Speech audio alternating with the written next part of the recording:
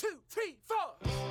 You're listening to Inside the Outdoors, presented by People for Bikes and the Outdoor Industry Association, where we discuss the latest market trends in outdoor recreation. And now, here are your hosts, Kelly Davis and Patrick Hogan.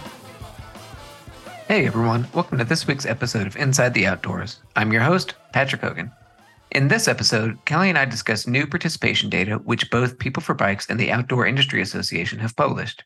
These data, measured by the Physical Activity Council, describe recent trends and participation rates for individual outdoor rec activities, allowing us to better understand how Americans are sticking with, or not sticking with, outdoor recreation in the years since COVID-19 began affecting the U.S.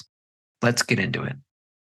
Let's, you and I, Kelly, talk about some participation data, because I have hot off the press participation data from the Physical Activity Council that I'm amped about. You and me both, brother, because we both participate in the Physical Activity Council along with it's like 9 other organizations now besides us. I think we're up to 11 with USA Football, because it's golf, tennis, health and racket, snow, outdoor, sports and fitness, bike, People for Bikes. There's one other group, I think. Anyway, I was at the table when that group came together in 2007, and we did it so that we could basically pool our efforts to measure participation across virtually every physical activity you can think of. I mean, we measure across 117 physical activities. And it allows us to look at behavior across the active spectrum, right? So, somebody that's hiking is probably also biking. We can see that. We can see how often they do it. We can see who they are. We can see where they live. And they answer a plethora of questions about where they participate, how frequently, things like that. So we're all getting this data from the same source. I just thought I'd throw that out as a preamble so people listening could understand where this data comes from. Totally. So tell me what categories you measure, because I've got it easy, right? Like cycling is a smaller umbrella. We've got cycling on paved surfaces, cycling on unpaved surfaces, BMX. And then we have 2 versions of indoor. We have indoor cycling as a member of a group. So that would be your gym classes, Orange Theory, all that sort of stuff. Would that be Peloton? Well, the next category would be indoor cycling as an individual. So what an interesting question about your participation in a virtual gathering. I would assume that still as an individual. Me too. How interesting. Let's see if we can learn a little bit more about that. But all that to say, so those are my 5 categories. Paved, unpaved, BMX, and then indoor as an individual, indoor as a member of a group. What all do you have? I start with adventure racing and then with wakeboarding. It's just 51 categories. So I'm not going to waste your time reading through them, but anything you're likely to get wet and dirty doing, that's outdoor. Outdoor. I love it. Does it also include some of the simpler out the door activities like walking for fitness and that sort of stuff? That one at Walking for Fitness is a tricky one because we definitely analyze it. We look at it. Yeah. We don't count it as if there are 115 million Americans that are walking for fitness outdoors every year, which is, that's right around just inching up to around 40% of Americans say at least once, I went out for a walk.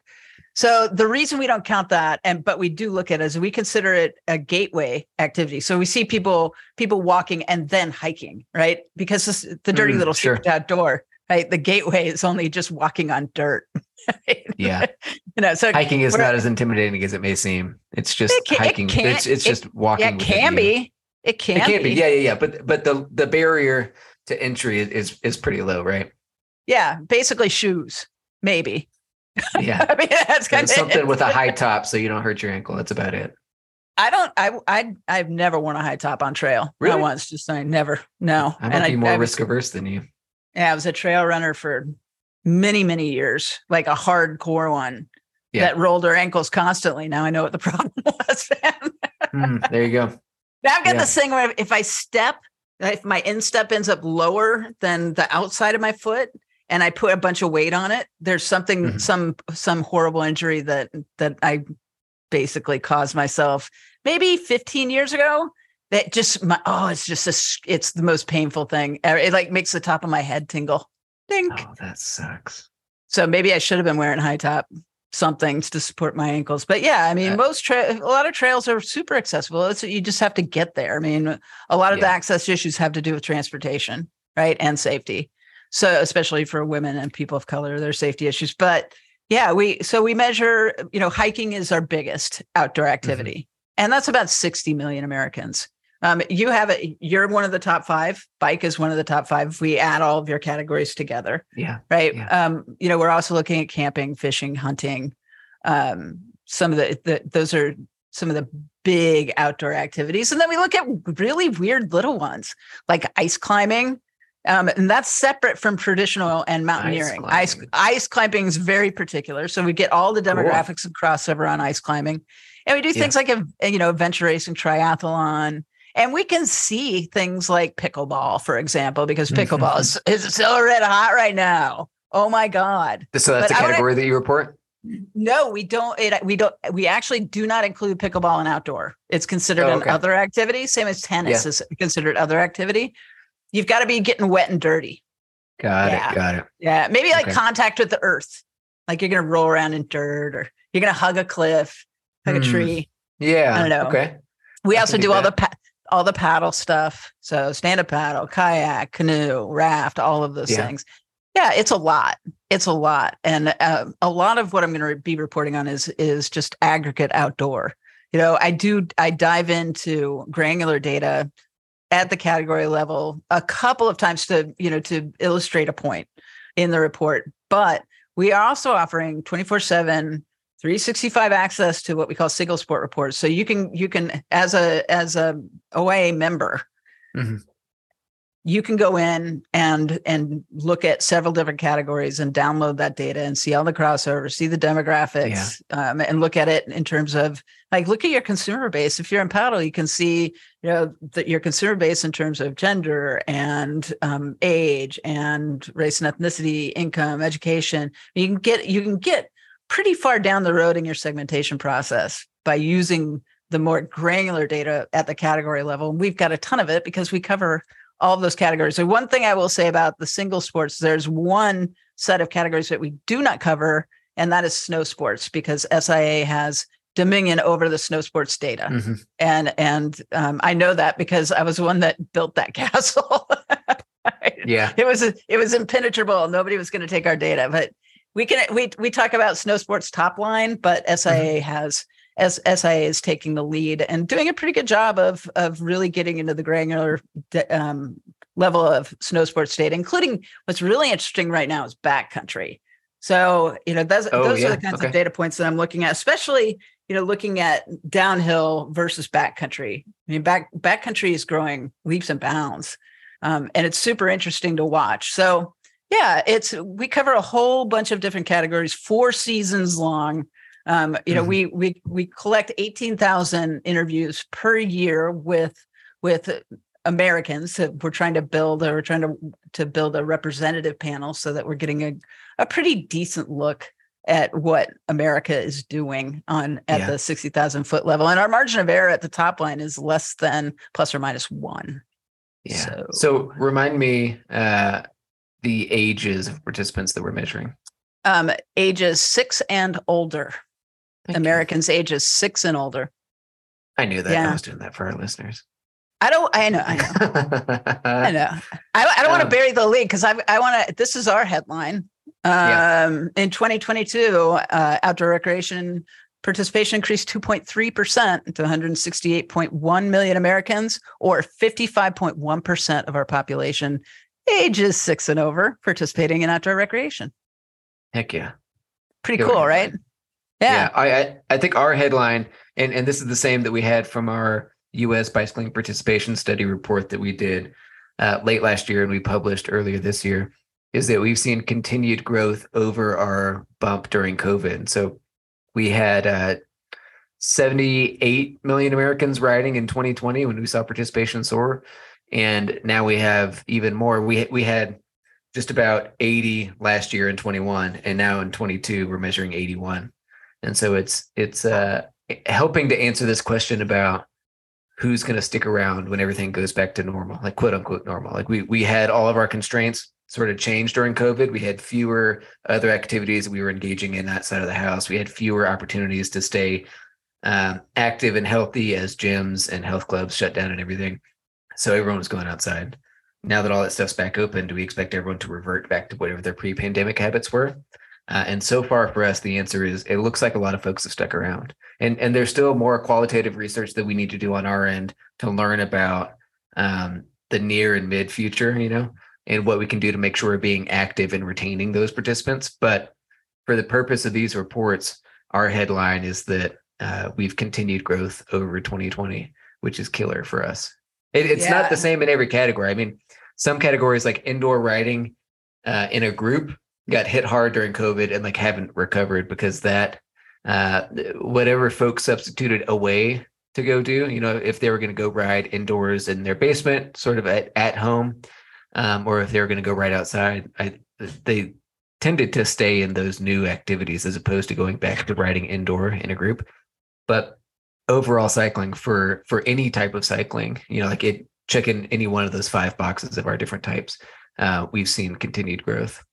Yeah, I was actually surprised by the continued growth in our most accessible activity, hiking. I expected after the pandemic, at least smoothed out. And there are different arguments about whether we keep saying that, whether it's over or not. But as our new behaviors become normalized, right? And I think we're at that point now. I didn't know what to expect, honestly. When I got the data, I opened it, and the first thing I looked at was hiking, because that's really our gateway activity. That's where we see the new people come in. That's where I'm going to see the health of the overall outdoor recreation market reflected in the number of people hiking, or at least that's a good indicator of the health. And so when I opened it this year, I was actually surprised. We had over 800,000 new hikers this year. So it went up. And the interesting thing in the data wasn't that it grew again. The interesting thing was that the people that were coming in were hiking frequently enough to be considered core. The increase in core hikers. So that's anybody that hikes, it's 8+ a year, right? It's not that many. It's not that high of a bar. And it's about 30% of hikers that are considered core. But that number went up. The number of people who are hiking frequently went up by almost 7%. It was 6.8, I believe. And casual hiking was actually down 0.02. So it was nominal. It was flat. But I thought that was super interesting. And that, to me, that is the first hint that we're not going to struggle with a massive and we'll call it unexpected rapid disassembly of the outdoor participant base. Yeah, it's sticky, and once people start doing it, they tend to do it. They don't tend to leave. They can tend to keep hiking or keep riding a bike, or walking, or birding and wildlife viewing did really well in 22. And that's another part of diversity that's really interesting to me.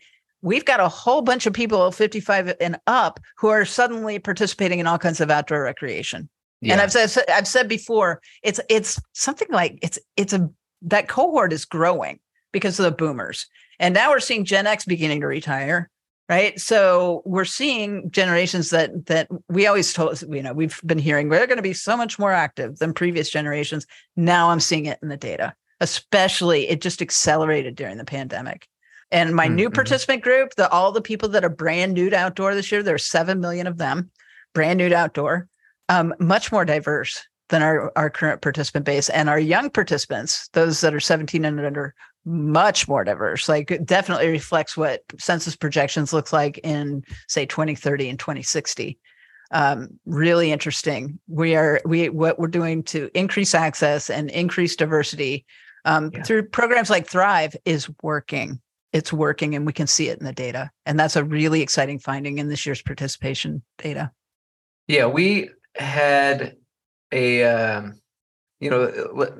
almost no change, but a slight decline in our core and a huge increase in our casual participants in cycling.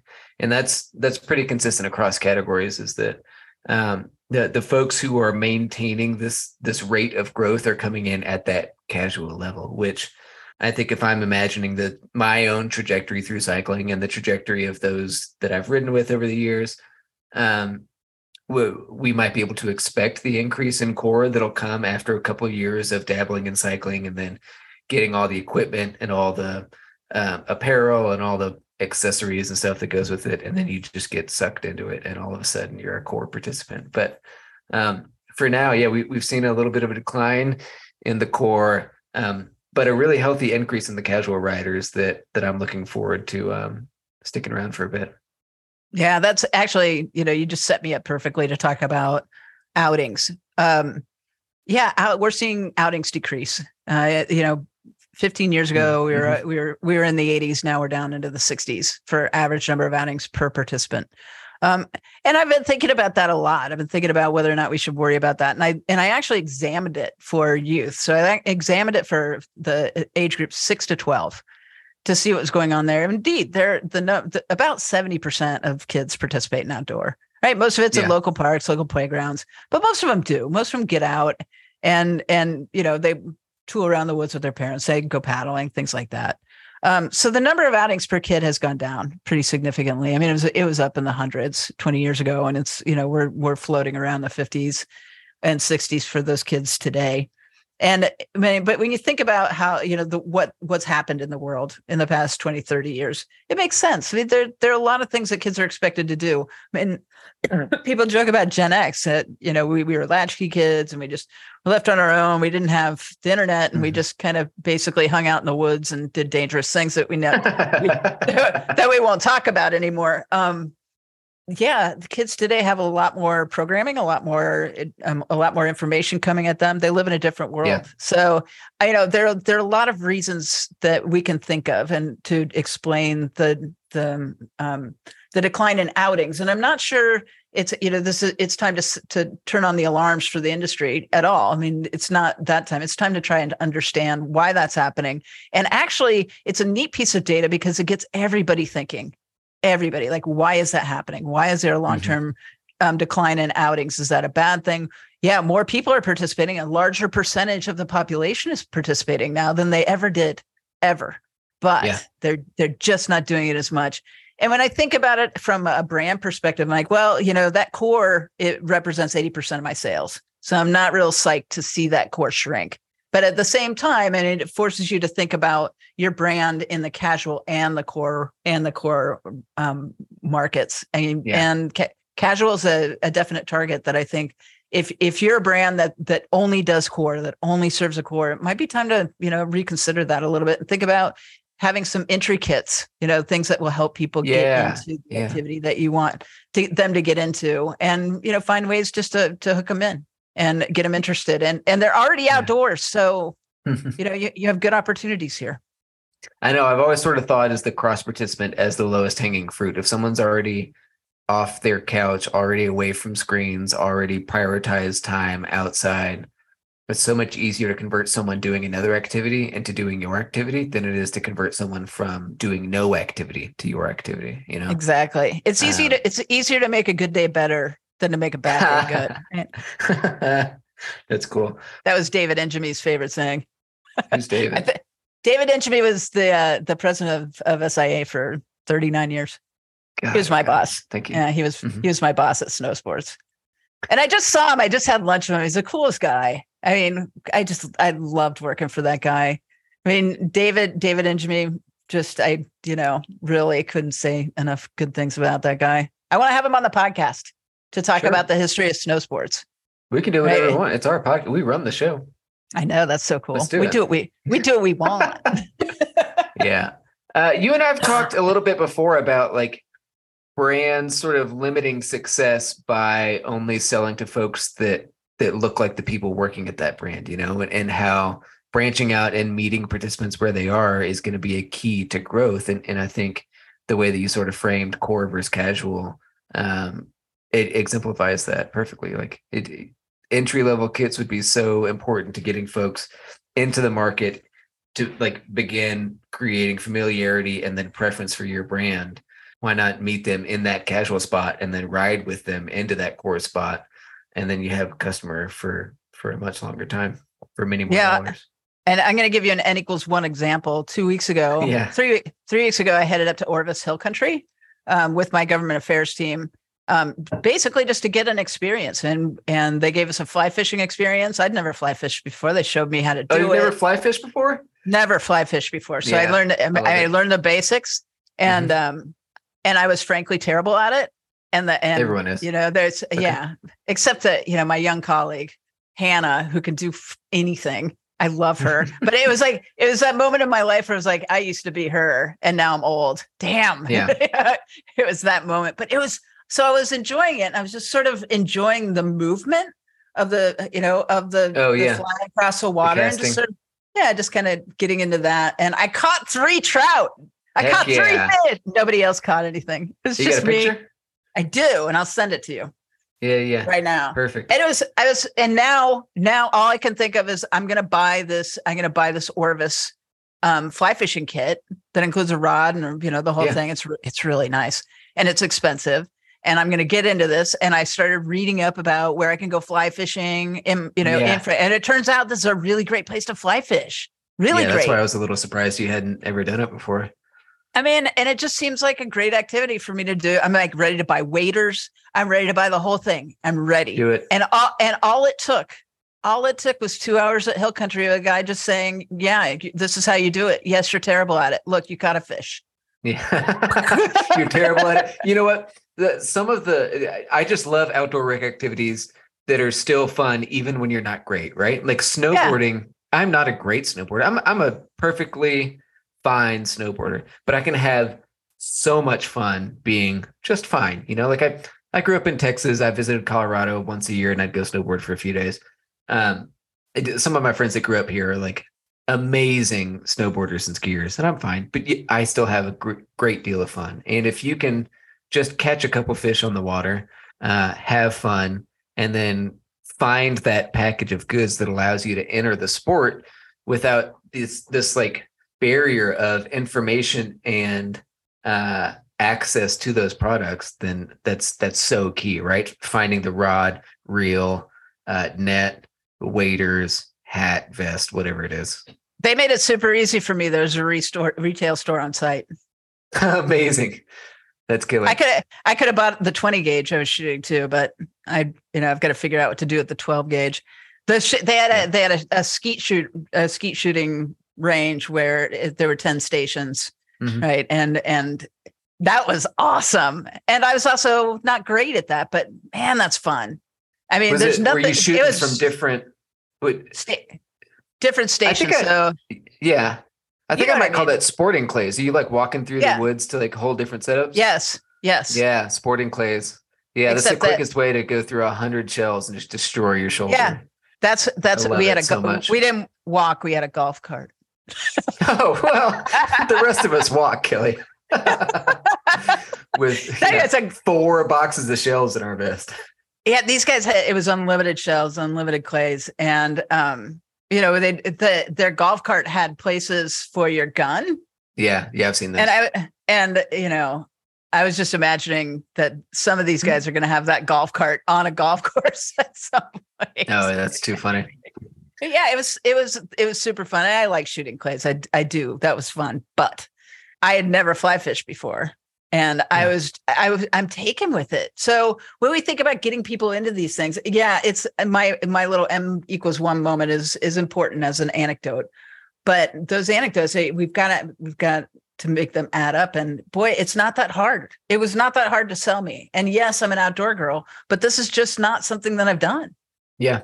It took an hour and I'm ready to dump like a couple $1,000. Yeah. I did a study for the state of Pennsylvania. Let me think. It was the Fish and Boat Commission, I think is the agency.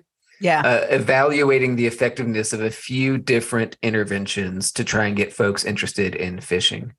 So we called it R3 was the term in the fishing world: recruit, retain, and reactivate. And the goal was to get folks interested in fishing to the point where they would buy a license and then continue buying a license for like 3 out of the next 5 years or something like that, right? And there's all these interventions ranging from like a booth at your local hunt fish shop or your Bass Pro or whatever, where they try to get you licensed or something, just like some like quick intervention where folks are like crossing paths and getting names and all this stuff.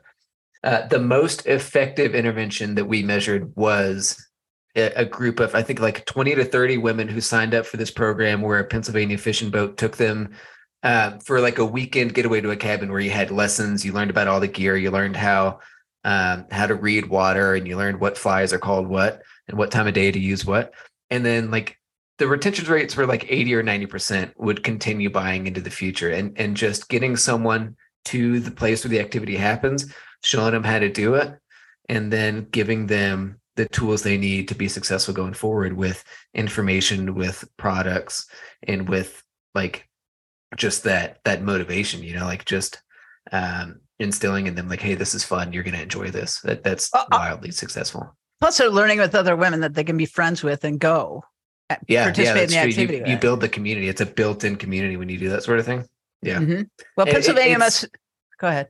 It was one of the more expensive interventions, right? Obviously, like a booth at a retailer is pretty inexpensive, but in terms of the effectiveness, it was far and away the most effective method of creating new recruits into an activity. Yeah, I learned a lot about this from snow sports, frankly. I mean, snow sports has processes to teach somebody how to ski well enough or ride well enough to go out and have a decent time on their own. And we used to talk about it as the three day rule, where basically, and it's not just 3 lessons. It's 3 days in a row that you've got to keep up and try and learn it. And that's on average. There will be people that it takes a little longer, and there will be some people that, you show them the basics and all of a sudden they're shredding down the mountain in front of you. And you're like, what the actual, but snow sports has a really robust process to get people engaged in downhill, and to a certain extent cross country too. Do we have the same thing in hiking and biking? I mean, fishing, I'm going to say that was a great experience. Paddling, I've had that kind of experience where they take you out and show you the basics, and you're with a group so that you're seeing cool stuff, and you're with people that might want to do it again with you, and you build that community. I think maybe we need more, just as much of that as we can get in the industry. It's the beginner kits. It's the, programs that get kids involved. It's the programs that get families involved. It's just an amazing and a beautiful place to socialize. And we can't forget that connection, the human connection part. And I just pointing out a little bit more about crossover. I mean, if you're looking to find, for example, hikers, know that 94% of campers also hike. So you can advertise campers, vice versa. I mean, these are ways that you can actually basically save your marketing budget by just, targeting more surgically, more effectively. Using the data that you and I are providing our members. Yeah. I mean, honestly, there's so many business uses for this. I mean, I've helped many a budding company with their business plan use this data. Companies that are very mature, just looking at this to try and find what trends are going on in the participant base. So I always I like to include tasty bits of data in the report. And I like to look for them too. I have tasty bits. Yeah, right. What we coined a term early in the podcast. I think it was data snacks. It's data snacks. I got a couple data snacks locked and loaded. You hit me with yours first. All right, I'm gonna share a couple with you. Let's see. Skateboarding had the highest growth rate in outdoor recreation over the past 3 years, with an average annual growth rate of 34%. They are adding another third every year. How does the electrification of like longboards and one-wheel skateboards, do you think that's captured in there too? I think it is. Yes. Yeah. Yes, it is. But we haven't separated it out yet. I'm considering that. We have, and so I'm gonna popcorn to my own data snack here. We asked about electric bicycle use, and we found that in 22, about 12%, so just almost 1 out of 8 riders who spent some time on a bike in the calendar year 22 rode an electric bicycle, which is huge. That's up from 8% the previous year. And so I think, we're watching this category emerge as a very popular activity, both converting traditional bicyclists or non-powered bicyclists into e-bike riders, and bringing new people into the sport that wouldn't otherwise be riding a bike, right? We're replacing car trips with e-bike trips. We're addressing physical limitations of older folks, of those who've had injuries, by allowing them to go further, longer, faster, keep up with their friends by having an electric bicycle. And I'm looking forward to this number continuing to grow in our next report and the following report and all this as electrification takes over the bike market. Yeah, I think, and I think it's going to be fun to watch. Right? And I own a lot of e-bikes, but it's going to be really interesting as we think about diversity in the market. And I'm thinking about diversity in the outdoor market all the time. And as I see, the new participant and the young participant looking way more diverse, and I think about, all the things that we're doing to try and grow participation and reach our target audience. And that's something else to consider in considering who's doing these things and, what does that look like? Sometimes, you end up in the e-bike category, for example, you've got a lot of 55 plus consumers. I keep bringing up this group because this group can afford electric bikes, right?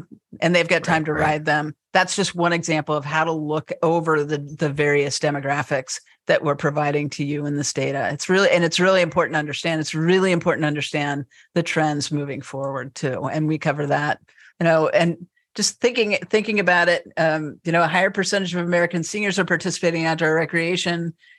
In 2018, only 28% of seniors are participating. Today, they make up 1 in every 5 participants in outdoor.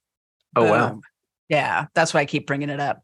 But that's what this data helps us do is look for areas where outdoor companies, outdoor brands, outdoor retailers, outdoor reps, and even guides have more opportunity and where they should be looking for their next opportunity. Amazing. I think that's it. I think you might have just ended it there. I don't think I have anything else to add. Amazing. Our mic, yeah. It's too big to drop. Our mic, yeah, it was expensive. Please don't drop this mic. It's a megaphone. It might as well be. Yeah, this thing's huge.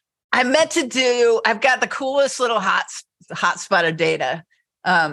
So if 55% of Americans are participating in outdoor, you think, but let's do some relative measures on that. I love this part. I like that I did this because I asked that question in my head. I'm like, who fucking cares? Who cares? I'm like, a lot of people care. Yeah. 34% of Americans attended sporting events. Like baseball, football, hockey, whatever. Baseball. Oh, yeah. Okay. Like a professional or semi-professional event. Okay. Yeah. 34%. 51% of Americans read a book. So we're running ahead of the readers now, man. More people participated in outdoor than read a book. Only 70% of Americans work full time. So, we're competing with the full-time workers cohort. And the one that we're definitely losing to, 74% of Americans drink coffee. I bet 90% of outdoor participants drink coffee. So there's a lot of crossover there. Yeah, I'll drink a hot thermos of coffee after I come back from a hot summer bike ride too. It confuses some folks, but I'm a person of routine, and the hot coffee is a big part of my late morning routine. So how interesting that more Americans participate in outdoor rec than attend sporting events. It would be what a world it would be if we could spend the same money that we spend on those sporting venues on creating safe and easily accessible places for people to get outside and do their thing. Yeah, there are more of that. There are more of us than there are of them. But I mean, we've got an amazing brewery here in the Golden area, right at the trailhead of one of my favorite mountain bike rides. And, we should just take the money and create bars and restaurants and hangs at trailheads so that instead of multi-million billion-dollar stadiums. But I kind of want to maybe this is where it starts. I would like to have like a really cool retailer, a really cool sort of outdoorsy place that whenever I go skiing, there's always a bar and a restaurant. Why can't there be when I hike, and a retail shop and somebody there to help me understand what I'm about to get myself into? I mean, I don't want these things, but a beginner might. You go there and they're like, I say you go for a 3-mile hike. These are the things you're going to see and hear, and this is what you can expect. I mean, that kind of a beginning experience would be amazing. I would love that. That would be great. Yeah. That kind of goes against we had an episode about dispersing outdoor participants through spaces so that there's less congestion and fewer incidents as a result of congestion. But this could help. This could help. Think of it. Don't think of it as, nobody's going to pay to put a retail establishment up where a bunch of people aren't going. I grant you that. Sort of a pie in the sky idea, but it's. I'm just happy to see that we've got a majority of the population Who has that? No, almost nobody has a majority. And I was thinking about this as my government affairs team was talking about Capitol Hill and, walking around and walking to an office and talking about outdoor recreation and public lands and why those things are important. And, I said, who else walks through the door with 55% of the population on their side? I mean, it's a majority. You've got a majority of your constituency does this. Wow. Yeah. So that was the one other thing that sort of blew me away about the data and really thinking about it. Like there are comparisons, but there's not a lot. Mm-hmm. I'll take a comparison with coffee. I'll take it. That's perfect.